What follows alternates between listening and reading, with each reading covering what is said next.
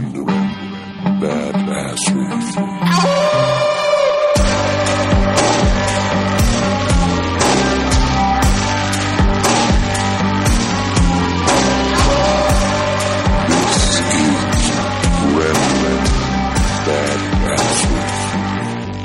Welcome back to Random Badassery's neighborhood. My name is Chad Hall, and right now I'm taking off my mildly dressy jacket, leaving on my tie and putting on a cardigan.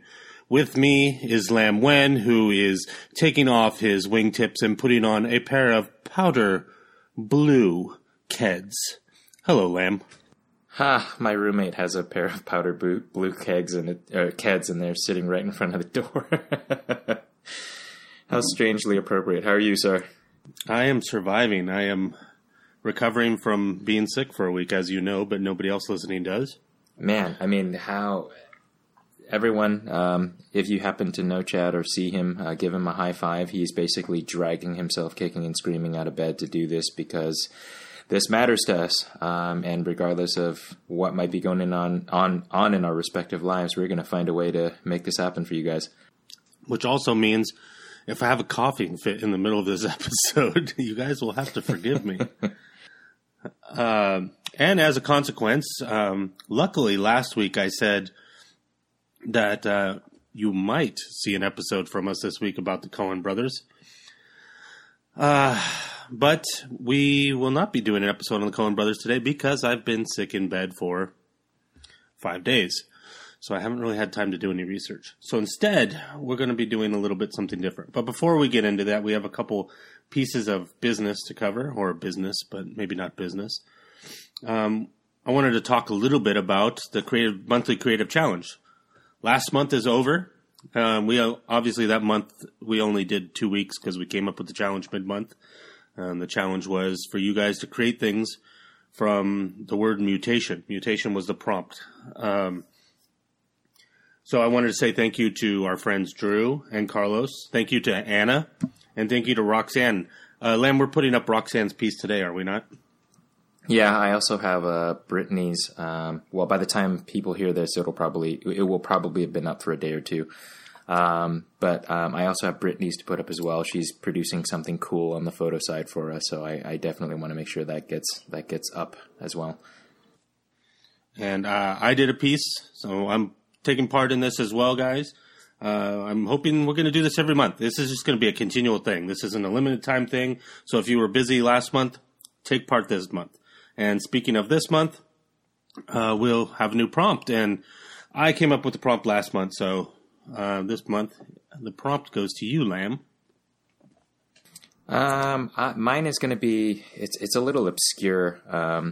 I've given that I'm a photographer, I've always had a weird obsession with light, and I love giving open-ended prompts that allow people to be as creative as they need to be and use whatever medium in order to gestate some kind of idea that turns into something awesome and artistic. So for me, I remember listening to Biophilia, which is a Bjork album. It was one of our artist features, and the idea of bioluminescence really struck me, both because of the album art as well as the weirdness of some of the things that were in the album and the artwork surrounding it. So the prompt for this month for us is going to be, what does the word light mean to you? So whatever artistic representation you may have for the word light, I assume that every single medium that representation is going to be very, very different, and I'm pretty excited to see what you guys come up with. Just even on the stuff that mutation, just the difference in the use of the word mutation that we've seen so far. I love seeing all the different ways that things shoot off, like fingers from a palm. If the idea is the palm, there's just fingers shooting off in every direction with these ideas. And if you guys listened to the last episode where we first talked about this, sorry, not the last episode, 2 episodes back, where we first talked about this, I mentioned that in order to grow this, we're looking for you guys to be leaders, to reach out to people, to invite people into this. But there's a few things I wanted to say about that. that I learned in. So not only am I asking you guys to bring people into this, and not only am I inviting you into this, but Lam and I are both reaching out to people we know that we want to take part in this as well. And two things that I discovered in doing this. First of all, follow up with people. Just you ask them, they say maybe, they say no, or they say yes. Follow up with them. The reason you want to follow up with them is because this is something I think it never occurred to me before. I always figured, I was in some way, I would communicate with people as little as possible about something that I was asking them to do, because I didn't want to impose upon them. We're busy, and but what I didn't realize is what I'm communicating to people by only asking them once about something is I'm communicating to them that this thing is not important to me because I'm not following up. I don't show any interest. So why would somebody want to do something when we're showing what's being interpreted as no interest? So that's something to take into account when you're asking people to participate in something. Not only, you're not asking for, a loan or anything. This is a fun thing. So you're asking for people to do something fun also. So don't feel like you're imposing on people by asking them to do something fun. Another thing that I also realized is think about the way that you ask people. And this is something that somebody pointed out to me, and I didn't realize I was doing it because it's a way I think we're used to communicating to each other, and it doesn't come off the same way as it does in our heads. So when I'm thinking of this creative challenge, I'm telling people, I reached out to one particular friend and I said, I think this would be really good for you. It'd be a great creative outlet. It'd be a way for you to really just start to make something and, to really start creating. And what I didn't realize that somebody pointed out to me is what I was communicating to this person. Those weren't the words that I used exactly, but what I was communicating to this person was that there's something wrong with you, and I want to fix you. And this is how I'm trying to fix you. And, when you're telling people there's something lacking in their life, you're telling them there's something wrong with them. There's nothing wrong with people. You got to accept them as they are, as full people, and they want to believe that they are full people. So when you communicate, what you need to communicate is not why this is important to you for them to do it, but why it's important for them to do it. And not by saying there's something wrong with them, but by saying that, telling them the things that you see in them that are great and how this would benefit them, like being able to say, this is a great opportunity for you to have another outlet for your creativity, another outlet for that wonderful talent that you have. You have so many. This is another way to reach out to people that you don't know, and a way to get exposure to an audience that you don't know. That's another thing too. We don't have a ton of followers on Instagram. Hopefully that will change. But it's mostly because we've been really poor as far as it comes to integrity with the Instagram in the past. We do stuff and then we disappear and then we do stuff. Hard to build an audience doing that. But the people that are following us on Instagram, most of them probably aren't following you, and they probably aren't following your friend. So anything that people put up, this is people that aren't going to see it. People that wouldn't see it when you put it up are going to see it. So that's a small thing, but these are, the way we communicate to people is communicate to them with generosity instead of with what can be interpreted as a judgment, which is far too easy to do. Lamb, did you learn anything in inviting people? Similar. I think as I started to do it, obviously it's easier with friends because they can be honest with you about how their reactions are, and I think because of that I learned the right lessons early on. For example, some people, depending on how you have a relationship with them, like with me and Brittany, for example, or Brittany and I, she and I shot photos together for a very long time, so we have a connection that's a little different. So the way I approached it with her was kind of giving her homework, and she loved that. And, in order to make it so that she stuck with something creative, giving her something specific like that, and it's almost like a homework assignment, she said she liked a lot, and it kept her fresh and on her toes about it. For other people, like Carlos, for example, the guy is super busy and he's working all the time, so I had to ease him into it, kind of. So I think, at least for me, when I'm asking, personal friends, I catered my approach to the person, and I always thought about it before I asked them, like, who is this person? What does their life look like? And what is the most likely way for me to approach them and get them to participate without them feeling, encumbered by the project or just overwhelmed by it. I didn't want people to feel like it was a burden, but by that same token, I didn't want to just let it float in the universe either. You know what I mean? And by the way, guys, just to reiterate a point that I've mentioned every time we've talked about this contest, this challenge, this monthly challenge, it doesn't benefit Lamb and I in any way, particularly financially or anything like that.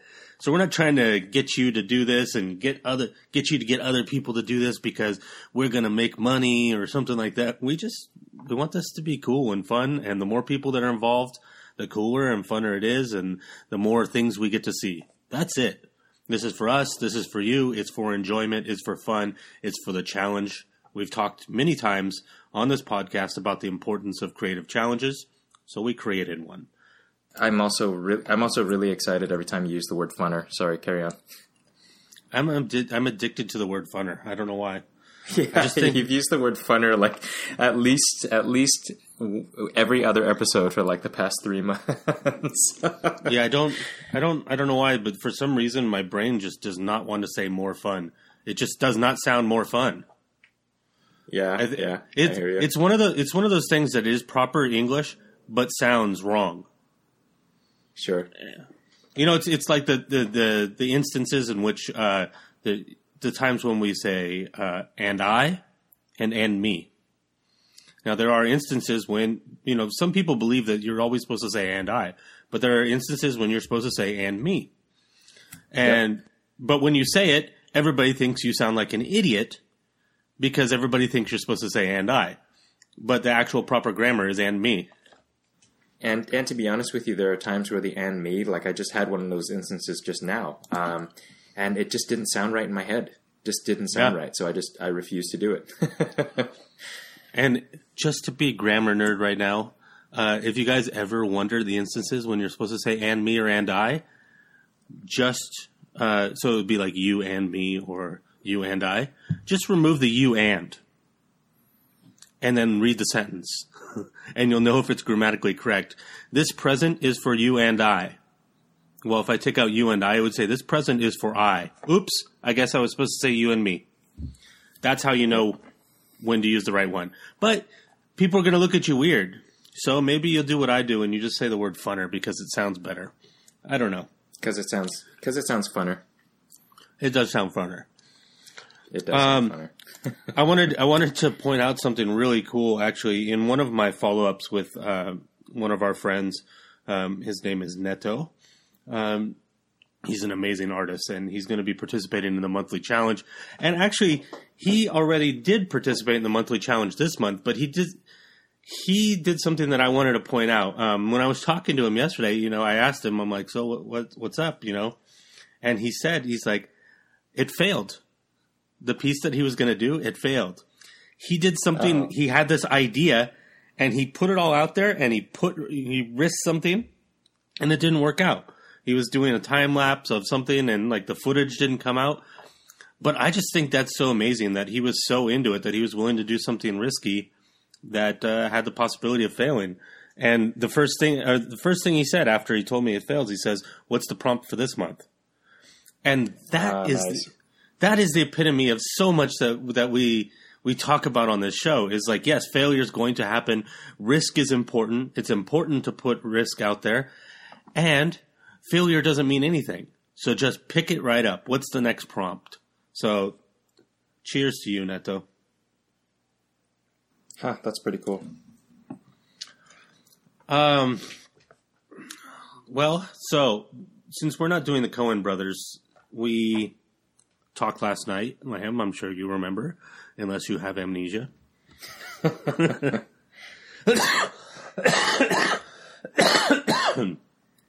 Oh, man.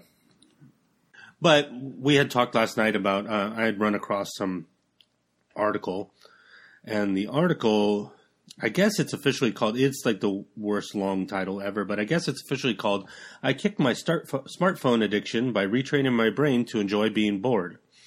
It's not a very in-depth article, but it was an interesting idea, this idea that we've mentioned in the Neil Gaiman episode and a few times afterwards about the importance of boredom when it comes to creativity. And so I thought it'd be interesting if Lamb and I both read this article and kind of came in today and talked about the idea of boredom and where that takes us. So, of course, the link to that article will be in the show notes.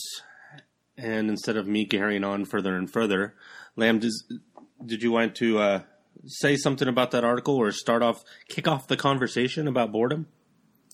Yeah, what a great article. I think it's, I think the biggest thing that I got out of it is, I typically fancy myself a rebel, in the world. And I feel like I fight against the establishment, even though that's completely not true anymore. That's my youthful exuberance, justifying my current existence. And I think that the thing that I took away the most from it is this perception, this American perception that you have to be productive in order to be productive. And I didn't really understand how deep of a hold that mentality had on me until I read that article. Like, I mean, whether you like it or not, as a person that lives here, especially in the Bay Area, where everyone is just super busy all the time, there's this expectation that you have to be busy, that you have to be doing something all the time.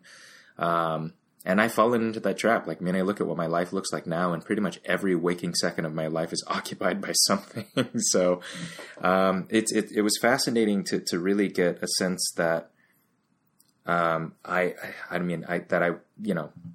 that obviously I fight that same battle too. Like, I mean, as much as I think of myself as a creative person, I think of how little creative stuff I'm doing now compared to how much more creative stuff I was doing when I was younger, had fewer obligations, and had a lot more time on my hands, and realizing how much of that time that I've lost is self-imposed. I mean, it's really interesting to see that, and to really take a long, hard examination of your life and realize how much of your own chaos you create. So yeah, that's kind of where it started for me.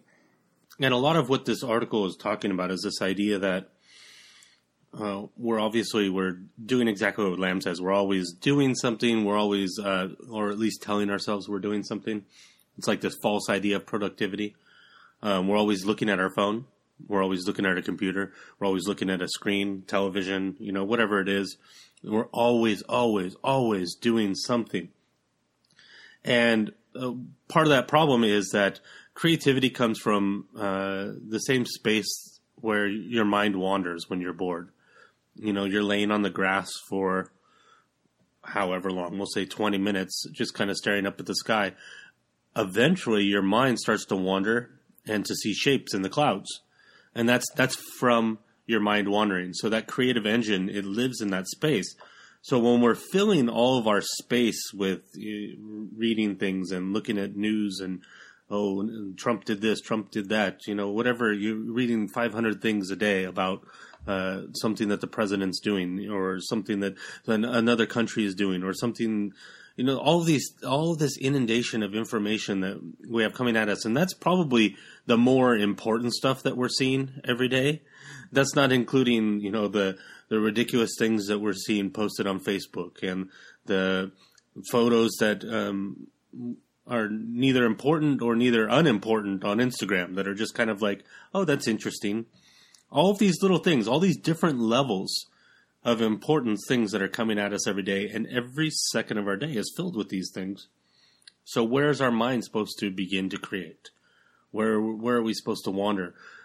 One of my favorite words, which sounds like wander, is wonder. Where has wonder gone? When we have Google, before, when you didn't know the answer to something, you didn't have access to all that information, you had to wonder. And that's how we ended up with Greek mythology, and how we ended up with so many things is people looking at things and not knowing the answer and wondering and creating stories. So that's kind of what this article goes into a lot. And then also another thing that they mentioned in here too is that all of those things that are coming at us, the social media, the online shopping, all of those notifications, every single thing is designed to trigger your brain's reward system. And without going into a lot of detail, because I'm not actually super knowledgeable on this area, essentially, from what I understand, is these things, they trigger your dopamine response. Your dopamine response is essentially how you feel pleasure from your brain. You know, when something tickles you, as they say, or something excites you, that's dopamine being released in your system. These things are scientifically crafted to trigger that same system. So, and the reason for that is because we can become addicted to dopamine just as we're addicted to nicotine or to crack or whatever you want to say. So, how do we get over those addictions? That's tough. But what is the importance of that? What's the importance of boredom? And that's really what we want to talk about today. What is the power of boredom? Is boredom a wonderful, powerful weapon or tool to put into your creative arsenal? Lamb, have you tried any of this boredom stuff, and how does it work for you? Well, I mean, when we were doing that Happy 30 challenge, the thing I would do at night where I would just lie there and stare at the ceiling for 30 minutes, I found myself doing exactly what you're describing, wondering a lot more, thinking a lot more about our existence on this planet, and just all kinds of stuff, wondering how chip flavors are made or why soda had to be corrosive to your teeth. I mean, there's so many things that your brain wanders to. And I don't think it's any accident, by the way, that the word wander and the word wonder are so close in their I don't even know how to describe that, in what they sound like or what they represent. I will say, though, that I think that learning to be okay with boredom is actually not that easy. And I really think if we're going to give people anything to take away from this episode, one of the really useful things that we can try to do is help come up with a way in which we can break people of the addiction of busyness and make them okay with the idea of boredom. Almost like we're creating a rehab center for people who are overly busy. I definitely think it's not something you can just choose. I definitely think that it requires practice and habits and making sure that you create the right environment to allow you to be bored. For example, I after work these days, there are times where I'll just take a drive and go somewhere totally random, leave my phone in my glove compartment and stare out at the world for a while. And in that moment, I think that boredom is kind of the wrong way of putting it. I think the article says it said it best when it said that you have to allow your mind to wander more. I think for me, that's what boredom becomes when boredom ceases becoming boredom, and you realize that there's a freedom in boredom. I think that freedom is the evolution of boredom into wonder. So I think that it's definitely something that I think we can hammer out here. I assume that the solution, like the solution for addiction, is very different from individual to individual, even though there are certain cornerstones that hold true to breaking any addiction. For example, removing yourself completely from the environment in which you have access to the addictive thing. I mean, I know that that's hard for us in our respective lives, because what we're talking about is becoming unaddicted to things like being too productive or overly productive at work and not being very productive in our own lives. Being addicted to technology. I mean, these are things that we still need in our lives. We just need to understand how to moderate them in such a way that they don't control our idle time. Our idle time is precious time where our brains can make magic from the world, and without that idle time, the world is very black and white. It's very solid, so to speak. There's no fluidity in our thinking, and I think that is something that I think you and I can hash that out throughout the course of this episode. Is how do we let people, how do we give people the tools to break free of the productivity cycle and to become okay with the idea of being bored, and then eventually getting to the point where that boredom turns to wonder, and that wonder turns into creativity. I think that one of the really important principles to understand before even getting into any of that is what we all, not just you guys, but Lamb and I as well, all of us in this modern world need to understand is what the difference between feeling productive and actually being productive. And what I mean by that is we tell ourselves that we should be doing this, we should be doing this, we should be doing this, we should be doing this. because we must always be doing something. We must always be reading something. We must always be consuming something, because that's being productive. We're doing something that matters, something important. But we need to actually look at the things we're doing and ask ourselves, is it really important? Am I really doing something productive? Now remember, productive is related to the word production, or to produce. So the question is, are the things you're doing producing anything? Now obviously, vacuuming, things like that have to be done. And cleaning the mirror in the bathroom every once in a while. Cleaning the seat on the toilet every once in a while. These are important things in a different way.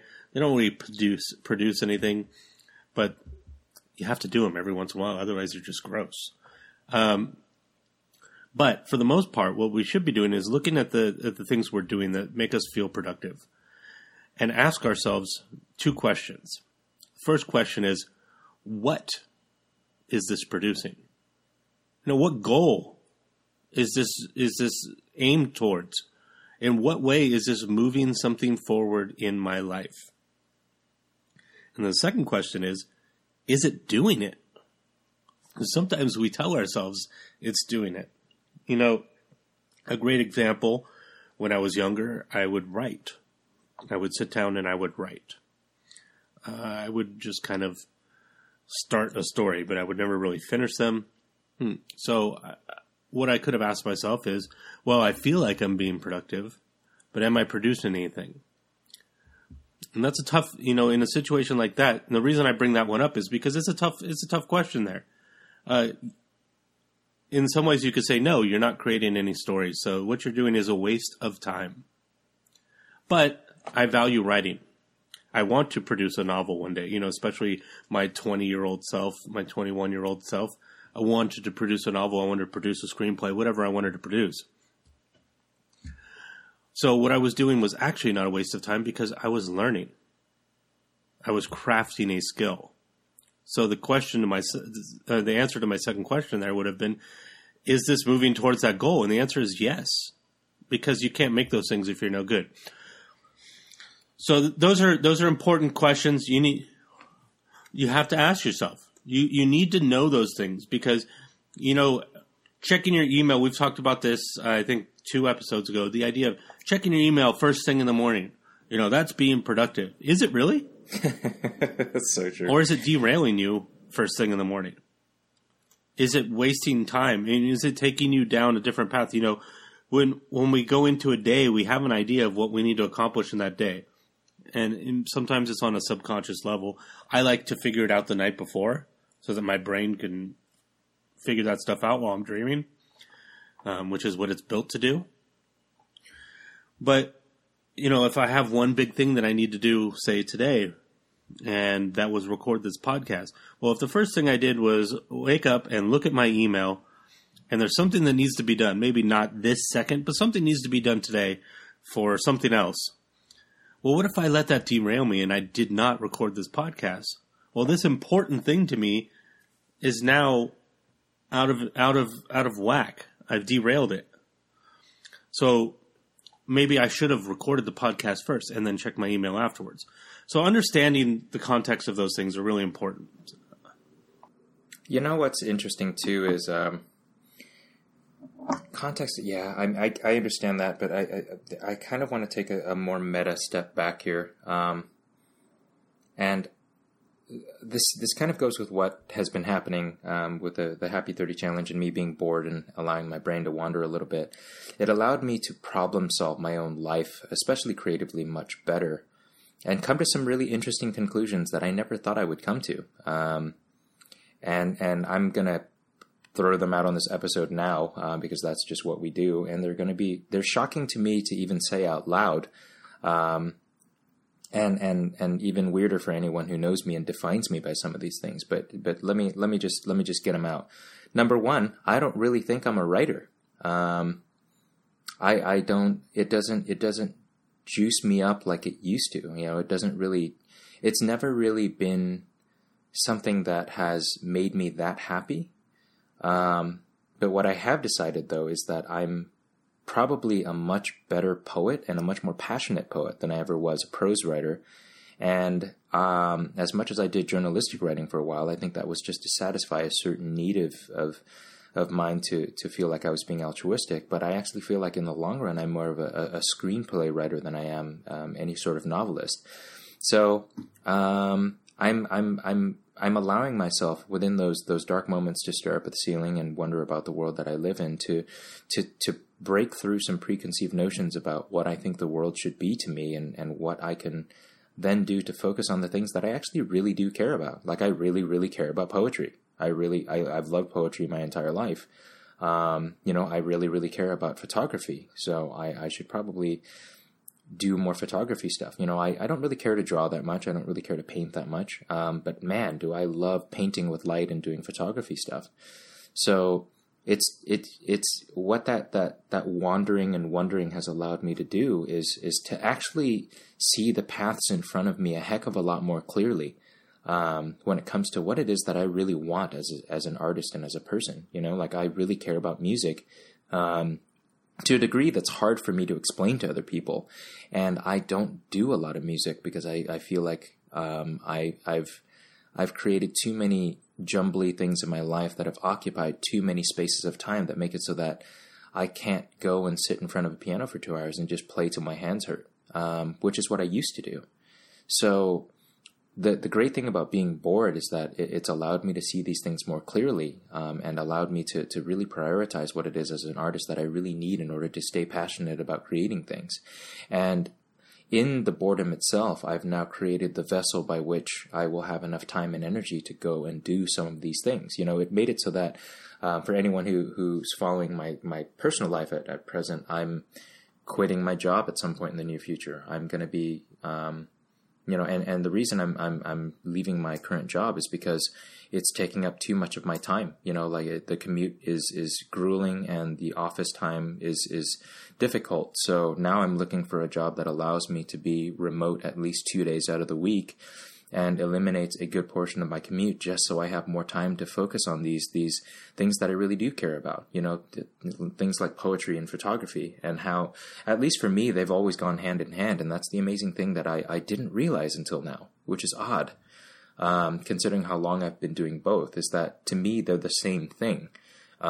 Even though their physical manifestations are very, very different, they hit the same part of my brain. And I care about them the same way. So, it stands to reason that I would do them again, because every time I do them, I'm so much happier as a person. So now, instead of trying to make my artistic things fit into my life, I'm trying to make my life fit into my artistic endeavors. And that sounds odd, but I feel like doing so, at least even in the thought of doing, because I haven't done it yet. I'm in the middle of doing it right now. Like, I'm interviewing and I'm finding jobs and stuff like that. But even the prospect of just having that energy and time back is so exciting to me that I feel rejuvenated in a way that I haven't in probably a decade. It's amazing. Well, cheers to you taking all of those things. You're taking risk. You're using bravery. You're using creativity to challenge yourself and to come up with new solutions to your life. These are things that we talk about over and over again in these shows. So I think it deserves taking a second to acknowledge that you're actually living them. So bravo to you. It's this stupid podcast, Chad. I feel like to go back to Catcher in the Rye a little bit. I feel like a phony. I feel like a little bit of a phony if I don't live up to the words that we spout all the time on this podcast. Because I mean, we're the gathering point for so many bits of artistic wisdom from so many people far wiser and far more experienced from us, or far more experienced than us. And I think that, if we're talking about these morsels of fantastic artistic wisdom all the time, why not practice some of them too? Absolutely. And in line with that, we came into this episode today to talk about boredom. So last night, I decided to create a boredom challenge for myself. Now, I think if you've been listening to this show long enough, you've realized that there's a good balance between Lamb and I. When one of us is being extreme, the other person is being more tepid or more cautious. And in this case, I will be the extreme one. Because I decided if I was going to do this boredom thing, I was going to go in hardcore. So, what I'm going to suggest right now, some of you may not necessarily be ready to jump into as a starter. So, you can figure out a lesser form of what I'm about to describe. And that makes it sound a little more dramatic, and maybe it's not as extreme as what I think it is. But what I did last night is, and I want to talk a little bit more about this later, but I turned off my phone, and I don't mean I put it down. I mean I powered it down. I turned it off. I did the same thing with my iPad. I have my computer off all the time. And I turn off the TV. I put a pillow on the ground. I put a piece of paper, a pencil, and I laid on the ground. And I said that I was not going to do anything for 1 hour. Now, here's the thing. First of all, when you sit down to do this, if you're going to do this, the reason the pencil and the paper are there is because there are going to be a million things that are going to pop in your head. And I don't mean a million creative things that are going to pop into your head. I mean a million things that suddenly are important that you should be doing right that second are going to pop into your head because of this idea of productivity. This idea of, or false productivity. You must be doing this, you must be doing that. The paper is there so that you can write it down and let it go because it can wait an hour. And then something else pops in your head. Write it down, let it go. It can wait for 1 hour. So the paper is there so that you can feel that you're not missing out on that important thing. Oh my God, I can't forget to go buy that thing on Amazon. Yeah, because salt for my neti pot is really, really important to buy right this second. So what I want to describe a little bit is the experience that I went through. Instead of giving advice necessarily, this was my experience and what I learned from the experience of laying there for 1 hour. So I have like this little gel ball thing. You know, it's supposed to be for like stress or squeezing your hand. What I like to do is I like to lay on the ground and throw it up at the ceiling and catch it, throw it up at the ceiling and catch it. And that's what I did for an hour, basically. And what my experience was is the first thing, before I started throwing the ball, actually, the first thing is laying on the ground. The first thing that I wanted to do, laying there, being quote-unquote bored, which I had no idea what that meant anymore, was I wanted to close my eyes because my tendency is, I'm not doing something, therefore I should be sleeping, which means that I'm operating in a binary mode. Either I'm moving or I'm sleeping, moving or sleeping. And that means that I have absolutely no boredom space in my life at all. That's what that told me. Another thing that I wanted to do is, maybe I should be meditating. No. Because meditating, the process of meditating is to work, to learn to clear your mind. The purpose of getting bored is to let your mind wander. You know, in mindfulness, we talk about the idea of an idea comes in your head. Acknowledge it and let it drift off.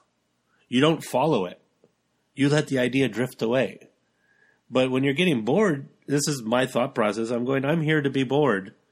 And that means that when my mind wanders, I have to follow it. I've got to chase that rabbit into the bushes. So I did not allow myself to meditate. So the ball thing was good because it was kind of doing something, but it wasn't using up any mental energy. And what I really discovered was how addicted to my phone I really am. In the first 15 minutes, which, by the way, when you're not doing all this stuff that we think we're doing, 15 minutes is an incredibly long period of time. If you could see all of the things that I wrote on this paper in 15 minutes, I said, my God, I've had more thoughts in 15 minutes than I probably have in 2 hours because things are being thrown at us. So we're not thinking, we're reacting. And there's a difference there. It was kind of incredible. And how many times,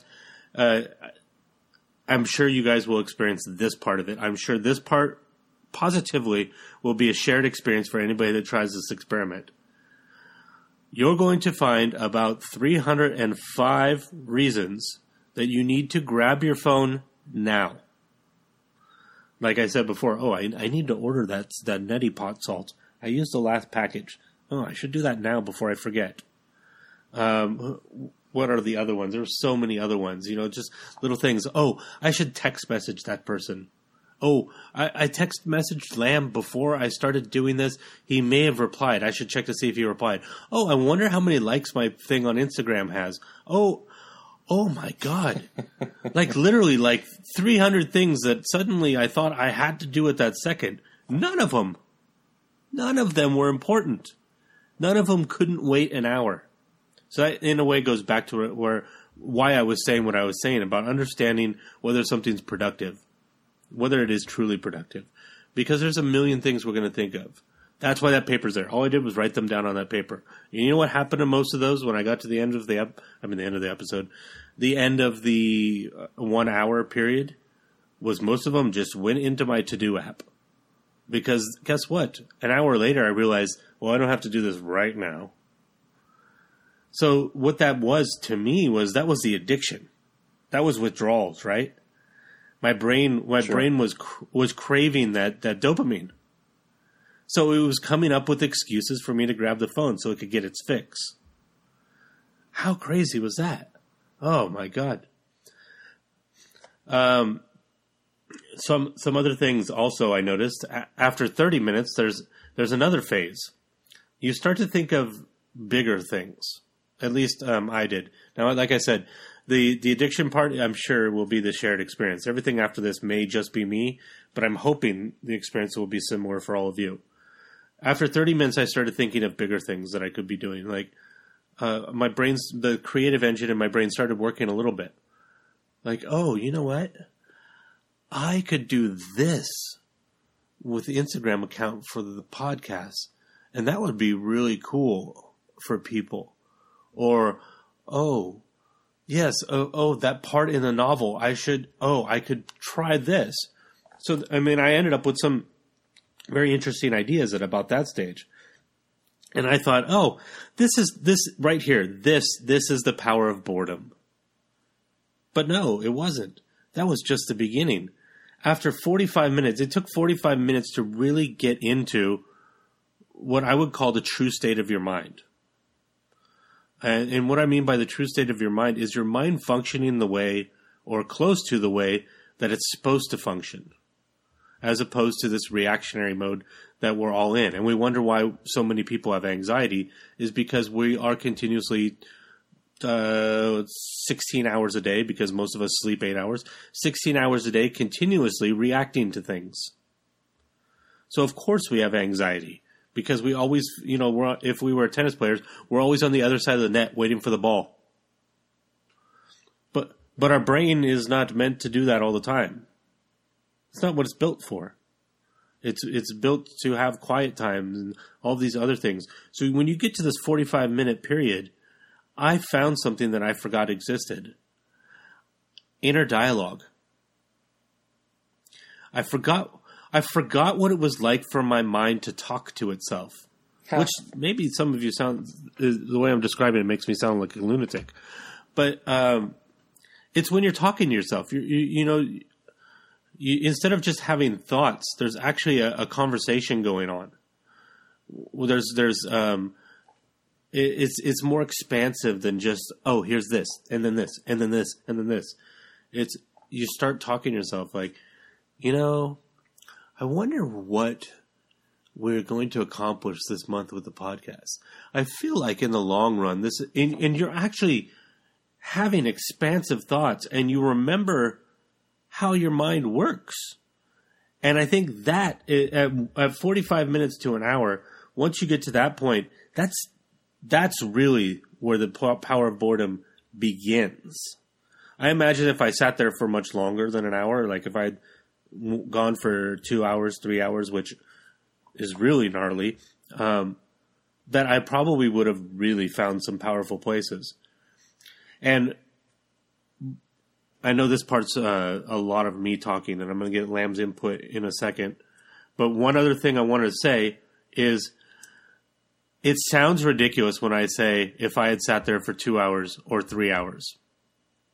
Because one of the big problems when I was sitting there is I felt like at first, until I started having these thoughts, is I felt like I'm wasting time. I could be doing things. This is a waste of time.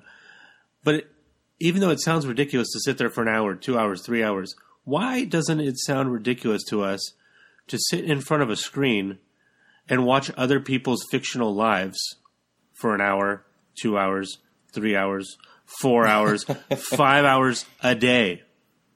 We're not doing anything. Well, because when you say it like that, Chad, it makes it sound insane. But that's exactly what the point is that it's insane. And it's crazy that the idea of spending time with our own mind for long periods of time sounds crazier than this thing that maybe is actually to some degree fairly crazy. And or playing video games. You know, like, hey, I'm not talking. I love watching TV. I love playing video games. I'm not saying you shouldn't do those things.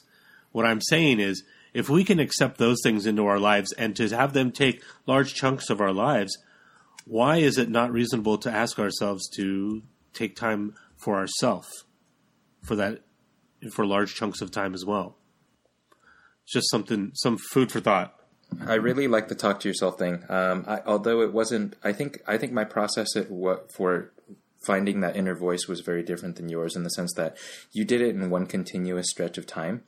Doing the Happy 30 challenge, by like the third or the fourth day, like every human being on earth, I just wanted someone to hang out with. And since I didn't have anyone to hang out with, I just kind of started hanging out with myself.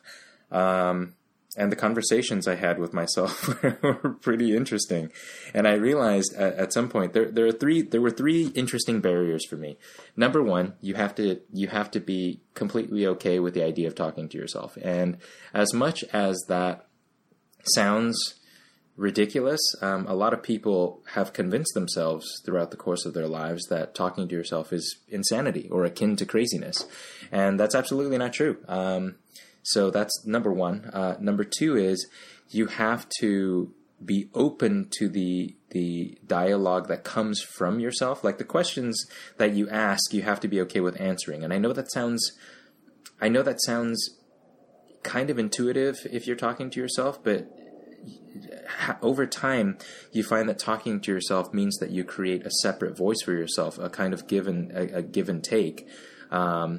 And then the third thing, which is the one that I'm fascinated by right now, is letting that inner dialogue or that inner monologue. In this case, it's the inner dialogue, because I'm separating my inner self and my outer self as two different people. Allowing that person to have conversations with you in your normal, regular, everyday life. And allowing your brain to have someone to bounce ideas off of. And everything that we're describing here probably sounds absolutely insane. But it makes you, at least for me, it's made me a lot more sane. You know, it's given me a lot of interesting conclusions, like all the stuff we talked about before, or that I talked about before, about realizing what artistic endeavors I actually really cared about and which ones I really didn't care that much about. All of that came from having a very defined inner monologue or inner dialogue. And I don't think I could have come to those conclusions or made the choices that I'm making now about, finding a new job and finding a new situation or environment in which I can do the creative things I really care about more. I don't think I would have done those things if I didn't sit by myself in silence for prolonged periods of time, having conversations with no one but me. So in this conversation that Chad and I are having about boredom, I'm suddenly realizing how much power that has how much influence and power that's given back to me in my own life, and how much more in control I feel now. Despite the fact that a lot of these things are still up in the air and they're still being rebuilt again. I'm basically tearing down the house all the way down to the bedrock and rebuilding the foundation brick by brick, and trying to figure out which bricks I'm keeping and which ones I'm not, and which bricks I've literally just had around because I've just had them around, and at this point they have no tangible or logical reason for existing in my life anymore. I'm tossing bricks left and right, and I feel like I have someone to show those bricks to. Like, I feel like this inner monologue that I'm having, or this inner dialogue that I'm having, I'm still not sure which one's right, so I'm just going to keep using them both. You know what, I'm going to use inner dialogue. So the person I'm talking to, who is the newer, more objective version of me in my older age, can look at a brick and go, nope, you stop caring about that when you're 26, dude. Nope, you stop caring about that when you're 28. You really started caring a lot more about that in the last couple of years, so you might want to leave that brick around. And yeah, I don't think I would have had the capability to make the choices and be brave and to be sure, because I think bravery for most people, and I know this is true for me, but bravery requires a certain level of certainty. And the more answers you have to certain questions, the more you're willing to take that risk. And I feel like the only way that you can answer those questions is to ask yourself the right questions and determine for yourself what answers make the most sense.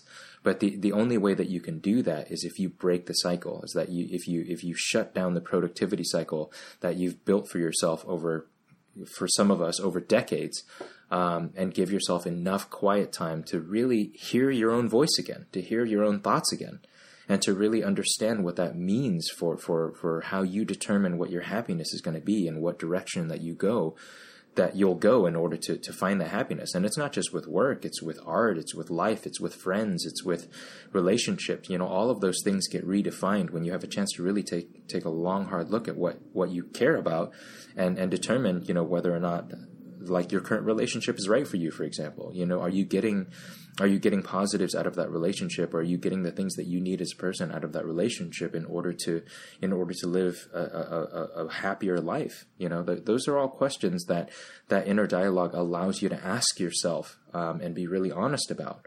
But the only way that you can do that is if you start taking the duct tape off the mouth of that inner monologue or inner dialogue and allow that person, that version of you, that objective version of you to speak again. And it's definitely an inner dialogue, because there's a back and forth, an argument at times. In one of the books, I can't remember the name of it. I think it's called Fully Present. One of the books that I was reading when I was going through, trying to fight my way out of all the anxiety.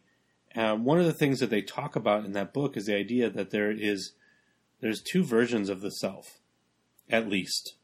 They don't say at least, but I think that at least belongs in there. There is I can't remember the term they use, but there's the active voice. The voice that's saying, it's like the voice that creates the stories in our life, that creates the sense of this needs to be done now, and the one that says this person's being a jerk to me, and or this person's working against me. It's not always negative. Sometimes the voice is positive, but it's the active voice. But then there's the more passive voice. The more passive voice is the observer. And that observer voice is the one that says, wow, look at that. I wonder what that is. And we live in the active voice so much because this sense of urgency that we live in, this sense of this needs to be done, this needs to be done, this needs to be done, this reactionary state that we continually live in requires an active voice to respond to it. Because these are things that are being thrown at us. So we must be able to throw back answers. So you need the reactionary voice to throw back these answers. But what we forget often, and this is probably the heart of what Lamb is saying, and the heart of what boredom does for us, is it gets us in touch with that second voice again, the observer voice. And the observer voice is the questioner. Not the questioner with purpose, but the questioner with curiosity. The questioner that asks things because it actually wants to know the answer. There's a difference between asking somebody, how's work? Because you want to take the conversation a specific way. But then there's another way where you say, how's everything going for you at your job? And what you mean there is, I want to hear about your job. Please tell me how your life is going at your work, because I'm curious. And those are two different ways to ask questions. The second one is true curiosity. And that's the voice that we're trying to find inside of ourselves, not only with other people, but with ourselves. Because the way that we get to the path of what you're talking about, this idea of looking at things in your life to question your reality or the choices of your reality is to get to that true curious voice, that true questioner. So it's definitely a dialogue. It's dialogue between those two voices. And I think that dialogue is important. You don't want to quiet the active voice either, because the active voice is the actor. It is the one who takes the action. But without the questions of curiosity and the dialogue between the two of those, we lose touch with the self. We lose touch with who we truly are. And that's perhaps also where a lot of this anxiety we feel comes from too, is because we are not existing. We are reacting, and there's a huge difference. Like I said before, that 15 minutes of that first hour, the reason I did an hour is because I think you need to, if you have a huge block in your life, like a phone addiction, you need to break it down with a battering ram. You don't want to pry it open. You want to bulldoze it. So that first 15 minutes, it's a long time. It's a long time because 15 minutes is a long time when you aren't subjected to a manufactured sense of urgency. And that's what we live in. Do not fool yourselves. It is not a true state of urgency. It is completely and utterly manufactured. And we need to get back in touch with the questioner within. And to really do what Lamb's talking about. Hey, what is important to me? You know, you might not come to a conclusion like he did, that he's not a writer. But you may come to a conclusion that you don't like your job, and then you have to start asking yourselves the curious questions of like, what does that mean? Is there a way for me to make enough money to support my family doing something else that brings me more pleasure? Because we make these choices and we stick to a belief that maybe necessarily is not the truth, but we feel should be the truth. No, there's no other way that I could make money to support my family. First of all, if you ever say no, there is no way, 99.9.7, that's too many points, 99.97% of the time, you are wrong. You're fooling yourself. You tell me in a world in the incredible world we live in, with all of these things, that you can't find another way to do something than the way you're doing it right now. That's bull. What you're really saying to yourself, and what this time alone will help you realize, is what you're really saying is, I'm scared to try something else because if it fails, I could derail my life. Sure. The risk is scary. I know that even in my current situation, I have a palpable fear of that, you know? Like, as much as I'm on this bravery kick, there's still a part... I mean, no one is 100% brave all the time. You know, you can't be brave without having the fear of losing something. Otherwise, it's just recklessness. You know what I mean? So I definitely do have that. I mean, that's it. And there's nothing wrong with being afraid. I mean, I know that we talk about not having fear in your life a lot on this podcast, but... You know, it's like not being nervous. You're going to be nervous. You're going to be afraid of certain things. You're going to have difficulties with certain things in your life. But that doesn't mean that that should stop you from doing those things. But yeah, I mean, the certainty is difficult too, and I think that's part of it. You know, I mentioned it briefly, but I'm sorry, man. I derailed your train. Where else were you going with that?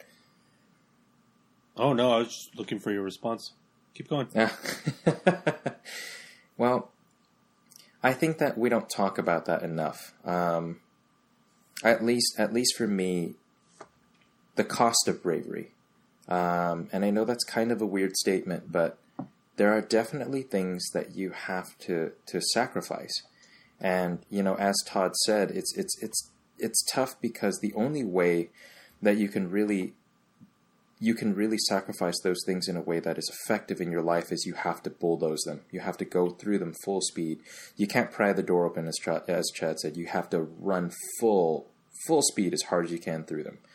And I think one of the biggest doors that I've rammed down in the last couple of years of my life is the inability to accept the word should.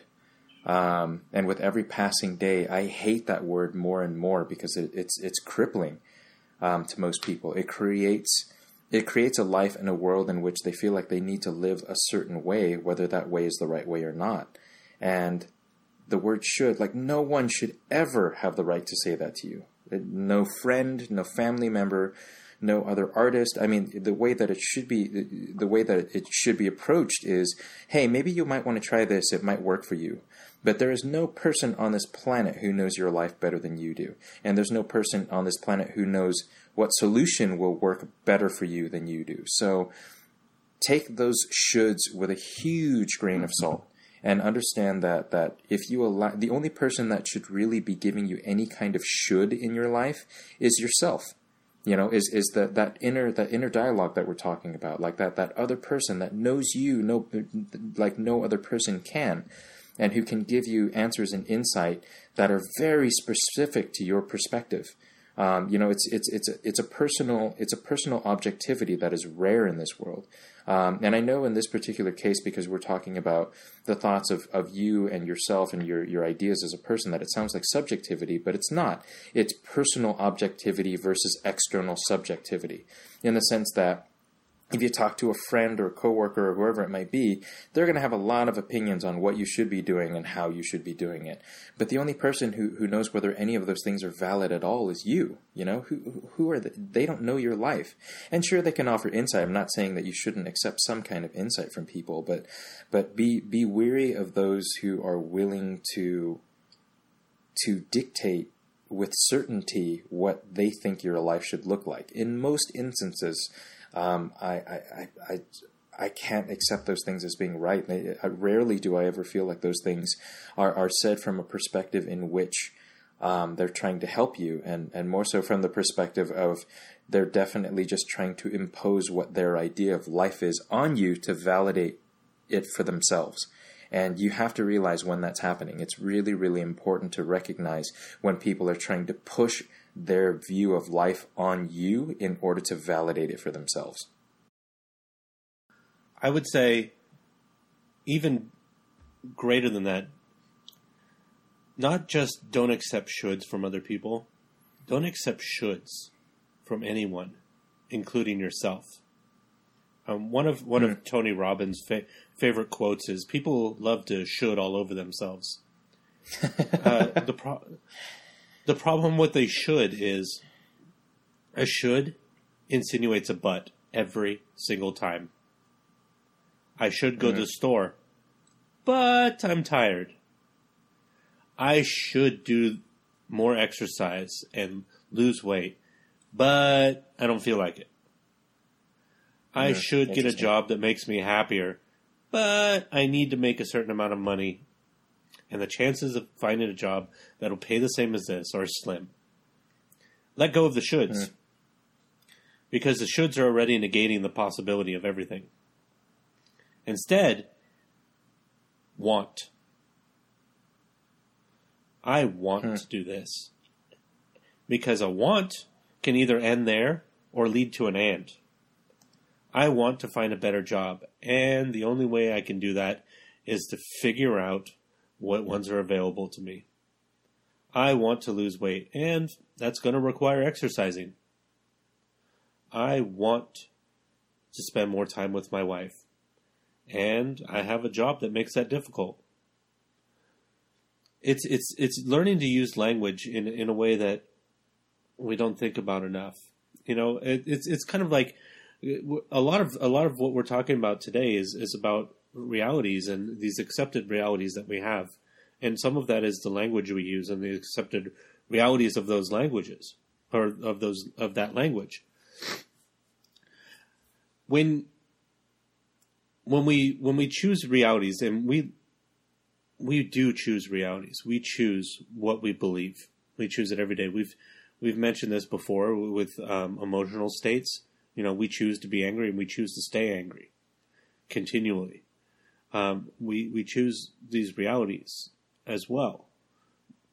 And you would not accept, most of you would not accept somebody telling you, for example, if you are a typist. Is that a job anymore? It's probably not a job anymore. Doubt If you were if you were a data, what are they called? The people that type up data stuff for companies? I don't know, just data entry person. Yeah, That's the word I was looking for. If you are a data entry person, not because you wanted to be in data entry or because you like data entry, but because it was the job that was available when you needed a job, and now it's 10 years later and you're still doing it because it puts food on the table and it pays for the heating and the water, which gets more and more expensive every month. If somebody told you, we'll use you for an example, Lamb. Say that's you. If somebody told you, Lamb, you are a data entry person, and that's all you'll ever be. That's all that's available to you. Just accept it and deal with it. You would never accept that from someone. You would be so angry if somebody told you that. How dare you limit me to that?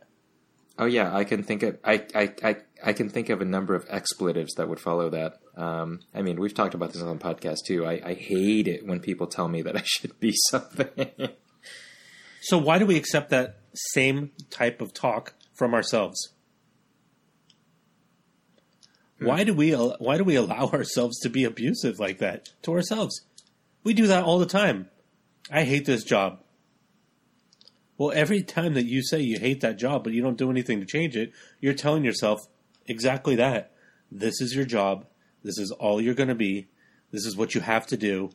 You're limiting yourself in the way that you would never let somebody else do it to you. That's gross. Huh. I've never thought about it that way. That's pretty fascinating, actually. Wow. It's these chosen realities we have. We choose to accept the fact that it's okay to abuse ourselves. That's a fact. We continue, we use the phrase, beat ourselves up. And I wonder if that's just because, I wonder if it's just because we're not friends with that person that is us. The person inside of us that has the strong sense of self-preservation and holds on to that for us. I mean, I wonder why that is. I wonder what the origin of that person is and why they hold so tight to what our conception of what our life should be is. Well, I think a lot of it, and obviously there's no way that I can know or you can know the answer for everyone, but I do think a lot of it comes from we just have false sense of reality. We think when we look at the world and we look at people that we know, we assume we know what those people think about us. So we create these shoulds, not from ourselves. We create these shoulds from things that we think other people are thinking of us. So we're creating a fiction on top of a fiction. I should keep this job. I should.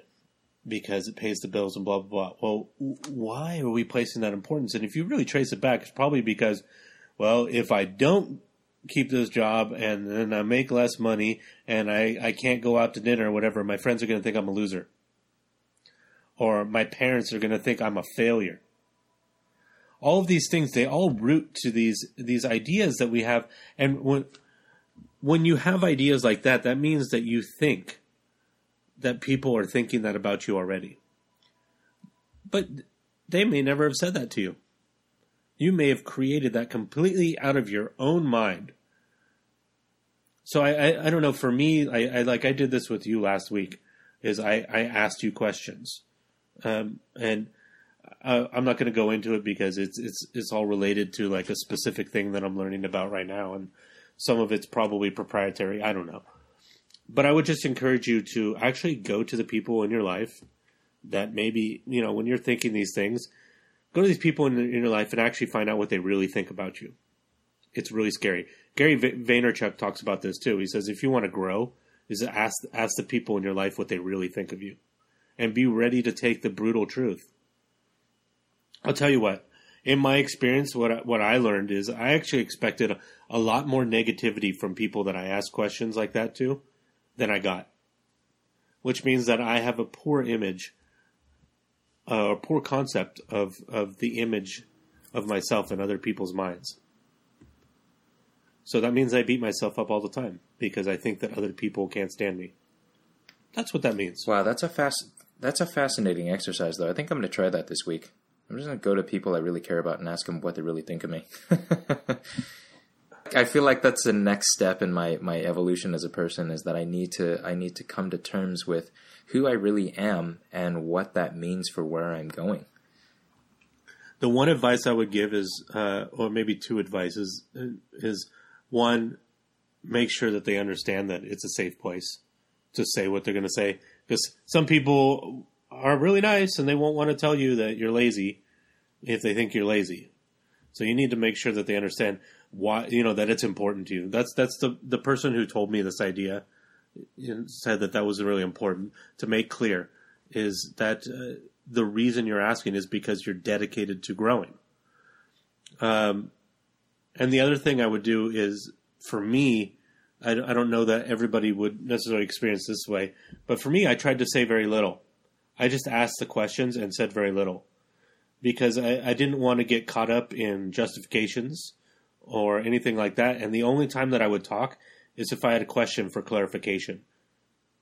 And, going back to that creative mind, that if you can go into these, if we could all go into asking people what they really think of us with that observer mind, with the truly curious mind, imagine what we could learn and how because the point of this is not just to gather information. The point of this is to take the information and do something with it, right? You think that I'm always late. Crap. I guess I better learn on how to show up on time.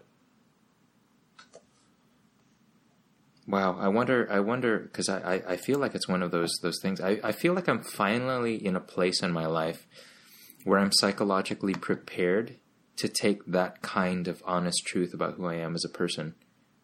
And I'm now really excited at the prospect of doing this. I really want to know, like, not only what people think of me, but what they think of how I've changed. Like what things I've done over the last few years of my life in order to become better or worse at any given thing. It's a really fascinating. I feel like when you're psychologically ready, everybody should try this. I don't know. It's going to be a fascinating week. I'm gonna start asking people. Do you think that you're in a psychological place to take that because you have a better opinion of yourself than you did before? I do. Not only that, but I have a better opinion about my life, who I am as a person and where I'm going. I think I have more clarity about that than I've had in a while. And I think a lot of that clarity comes from having so many difficult things happen to me over the last couple of weeks and months, is that I've survived it, as bad as it's been or as difficult as it's been, I've made it.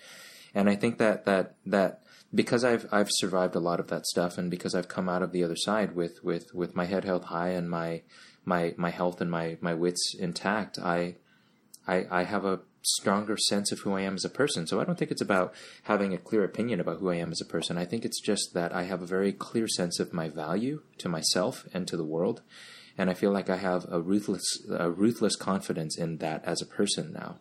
So I'm unwavering in my concept of myself as a person. Even things like deciding all of a sudden that I wasn't really that much of a writer and I was much more of a poet and a photographer.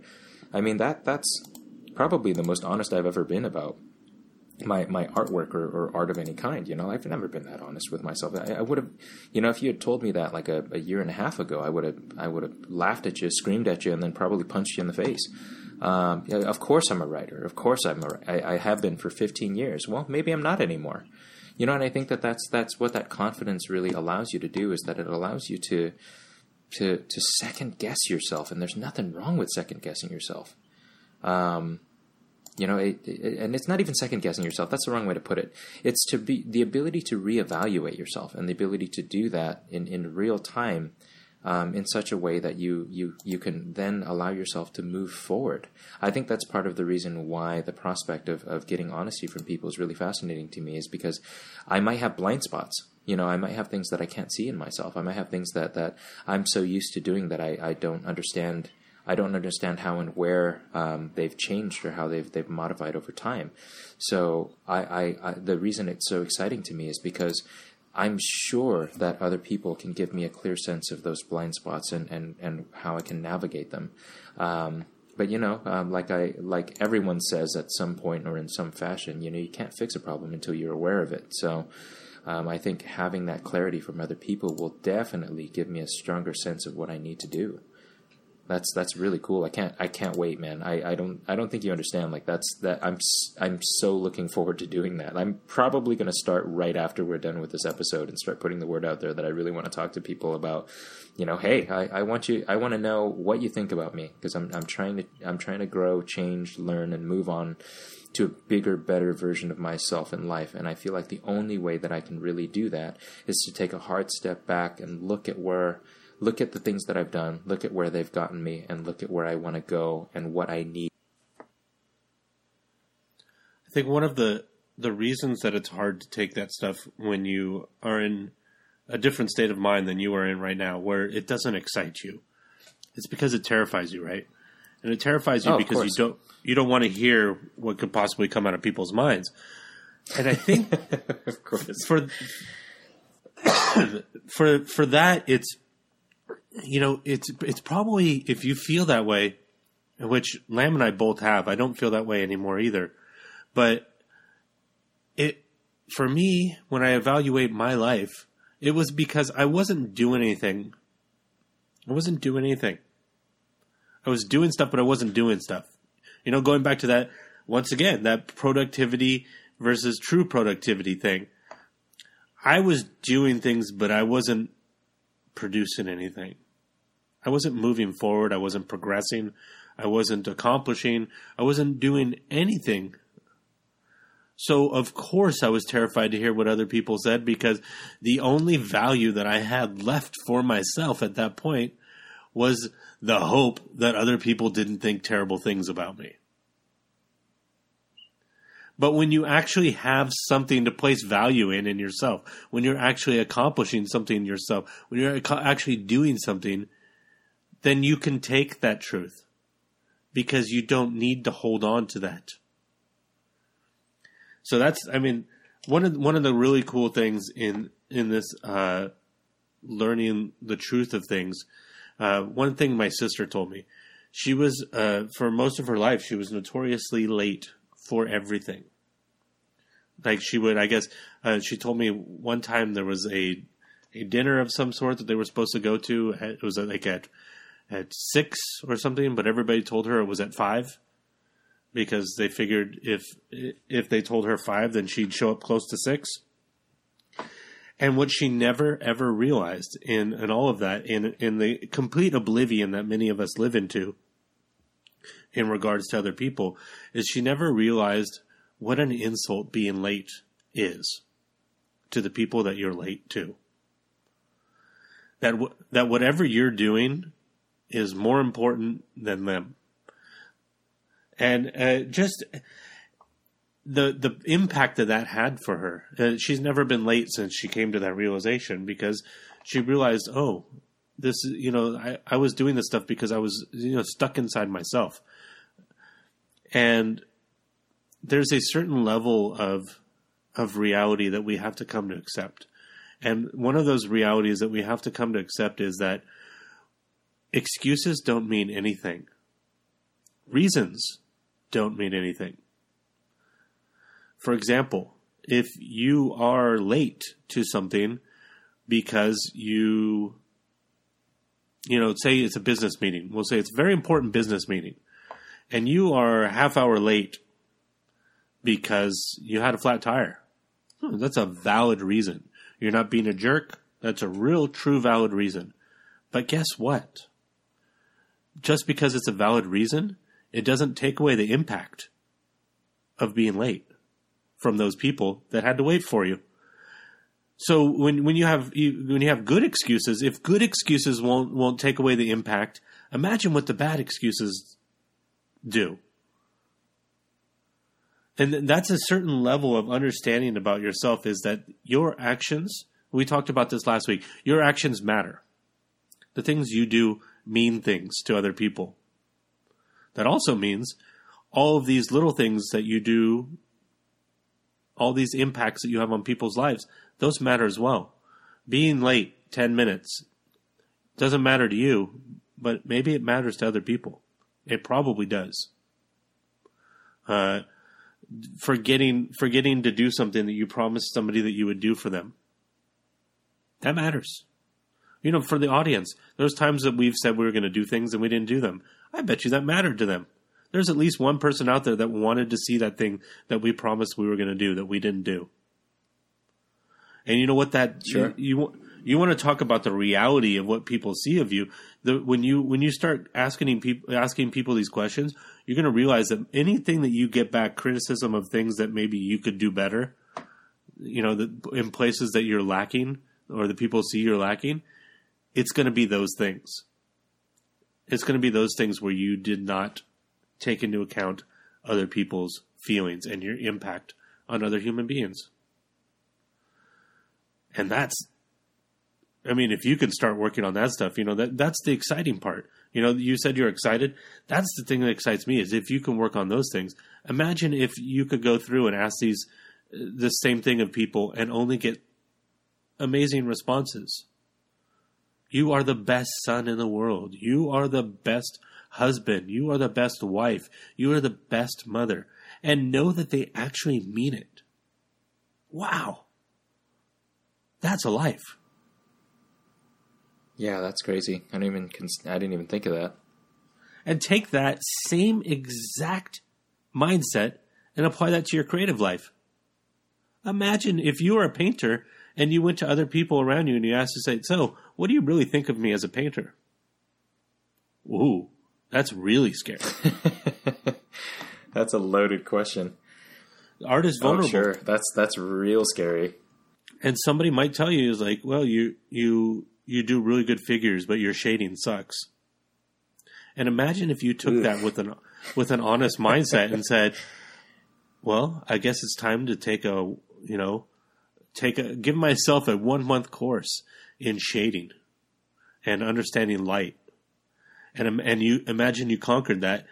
Wow, guess what? You just leveled up. Wow.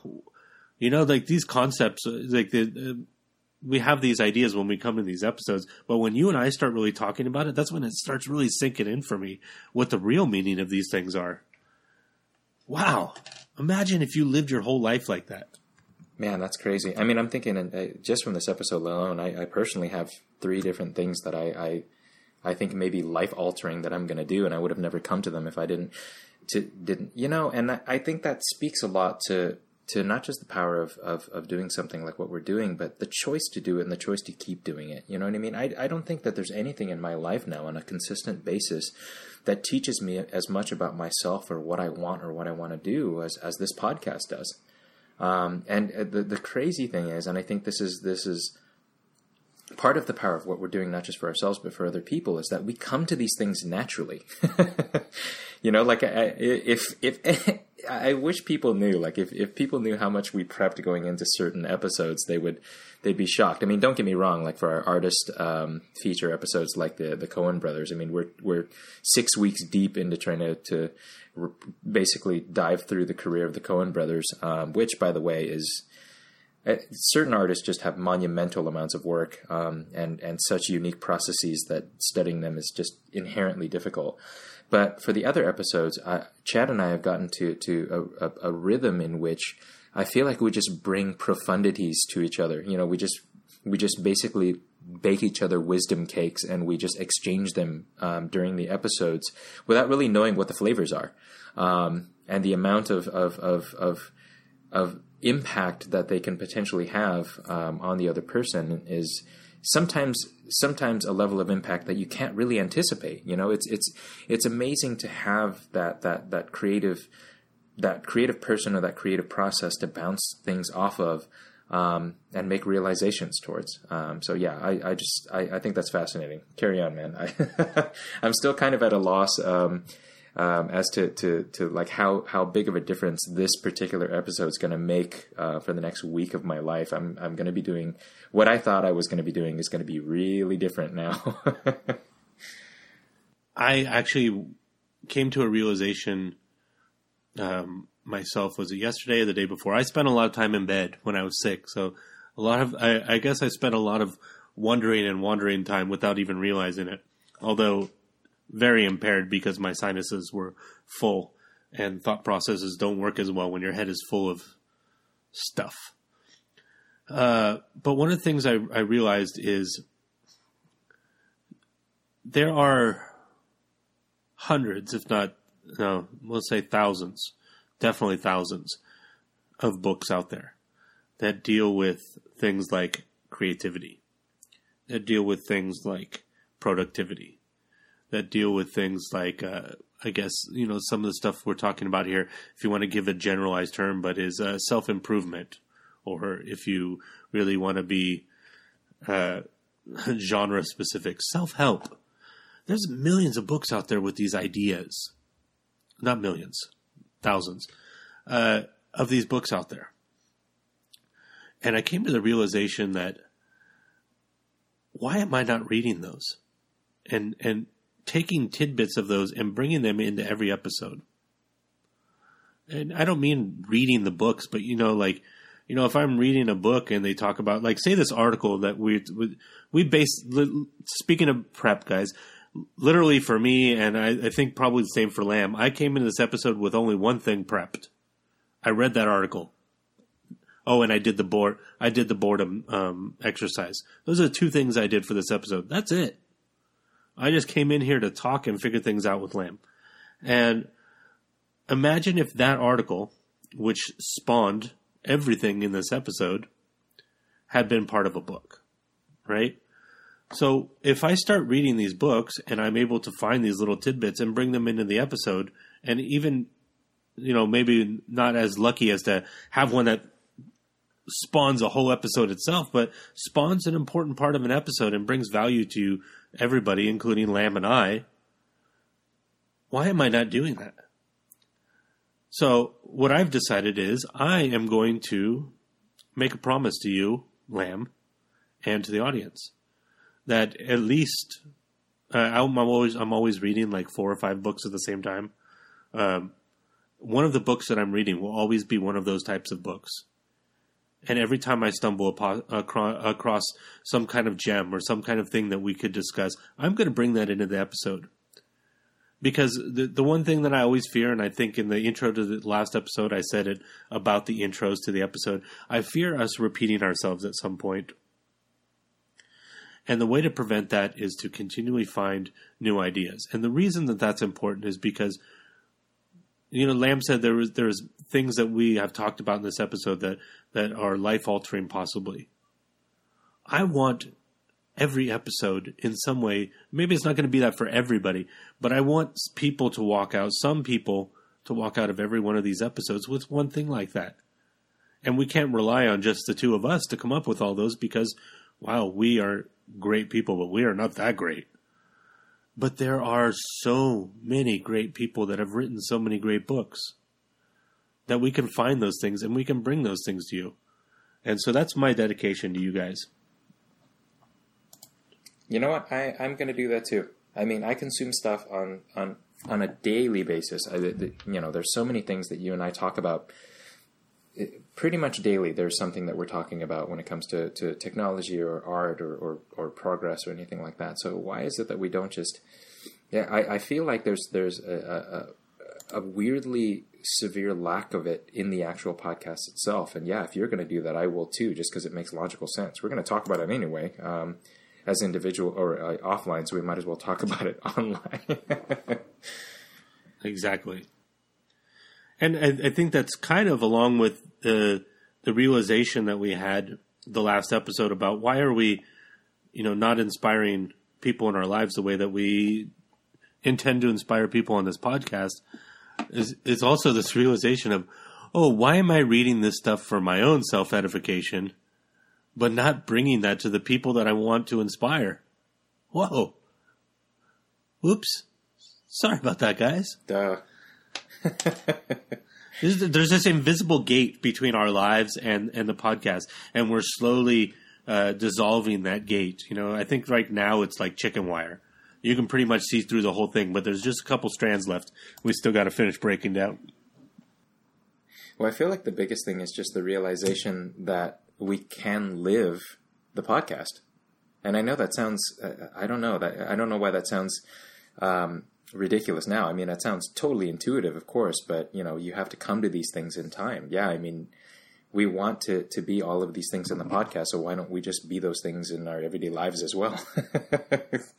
Man, I love it. I love how both very smart and how very stupid we can be at the same time.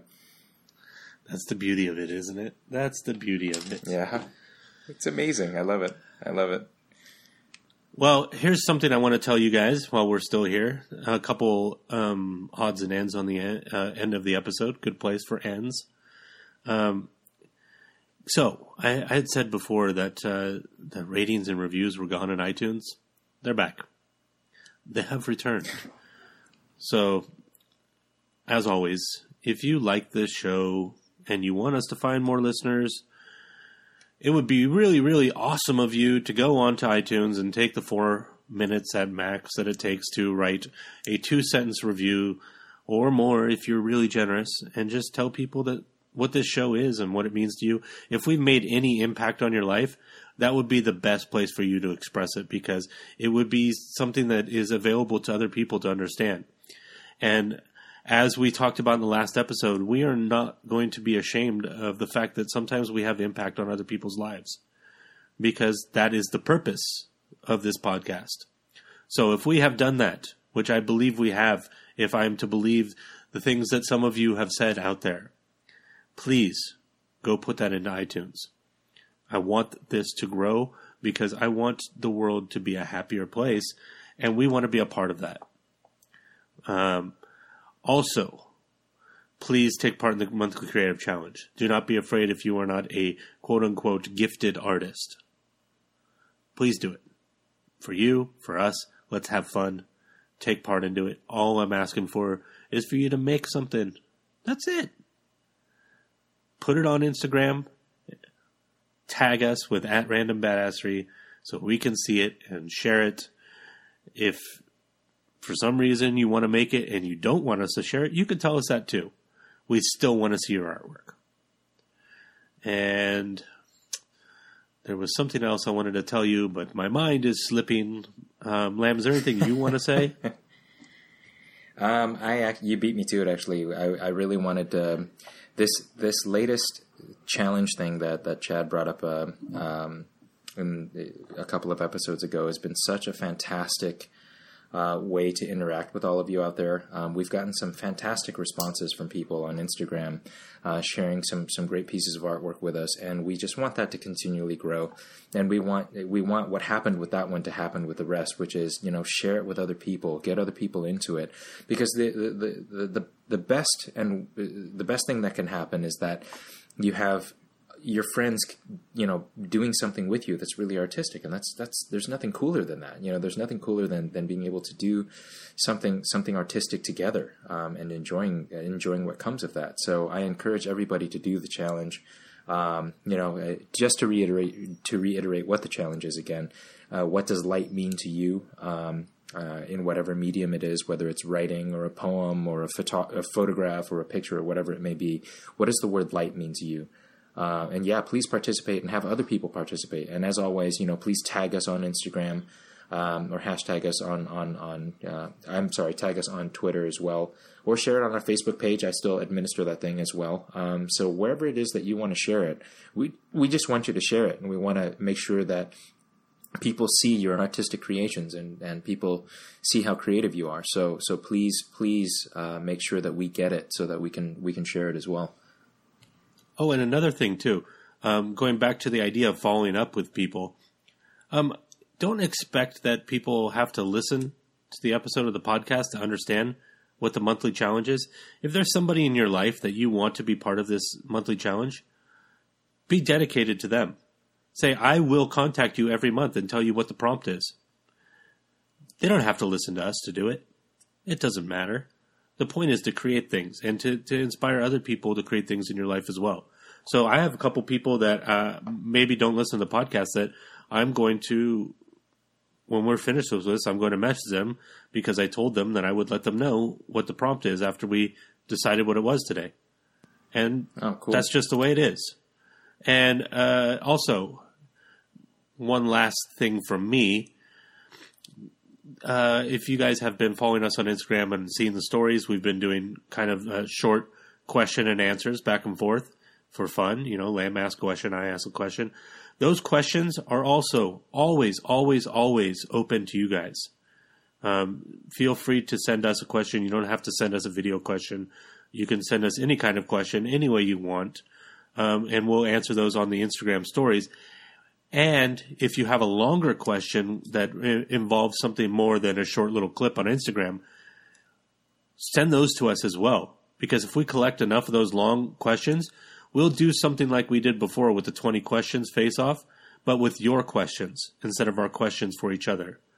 So please, please, always feel free to send us any questions or anything at all. We just love hearing from you guys.